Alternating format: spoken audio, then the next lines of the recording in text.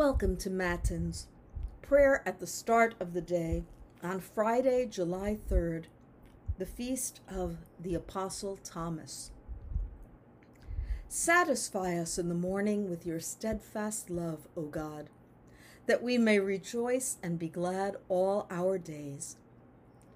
Praise to the blessed and holy Trinity, one God, who gives us life, salvation, and resurrection. Let us pray. O God, you direct our lives by your grace, and your words of justice and mercy reshape the world. Mold us into a people who welcome your word and serve one another. Through Jesus Christ, our Savior and Lord. Amen.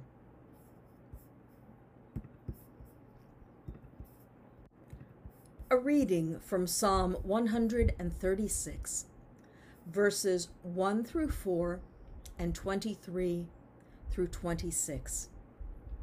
The psalmist writes, "O give thanks to the Lord, for he is good, for his steadfast love endures forever. O give thanks to the God of gods, for his steadfast love endures forever. O give thanks to the Lord of lords, for his steadfast love endures forever. Who alone does great wonders, for his steadfast love endures forever. It is he who remembered us in our low estate, for his steadfast love endures forever, and rescued us from our foes, for his steadfast love endures forever. Who gives food to all flesh, for his steadfast love endures forever. O give thanks to the God of heaven, for his steadfast love endures forever." As you begin this day, you may be experiencing some unrest, some troubles. Your mind may not be as calm as you would wish at the start of the day. Still, thank the God whose steadfast love endures forever for having given you a new day with new opportunities for grace. As you recognize the presence of God whose steadfast love surrounds you this morning, ask yourself, what hopes or desires do I have for this day? Survey your feelings right now. Is there anything that has spilled over into this morning? God knows your feelings well. Begin today going forth confident in the assurance that the God who created you deeply loves you and has bestowed upon you spiritual gifts and talents. This is your true identity, your identity in God. With this in mind, do you anticipate any challenges today, good or bad? Now take your desires for today, your feelings right now, and the challenges that you anticipate, and give them to God, whose steadfast love endures forever.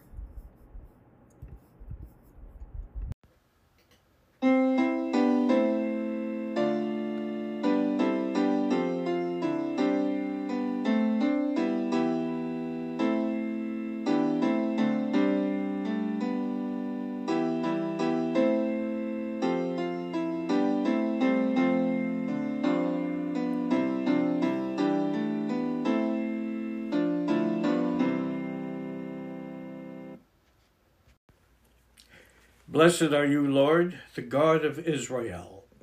You have come to your people and set them free. You have raised up for us a mighty Savior, born of the house of your servant David. Through your holy prophets, you promised of old to save us from our enemies, from the hands of all who hate us. You promised to show mercy to our forebears and to remember your holy covenant.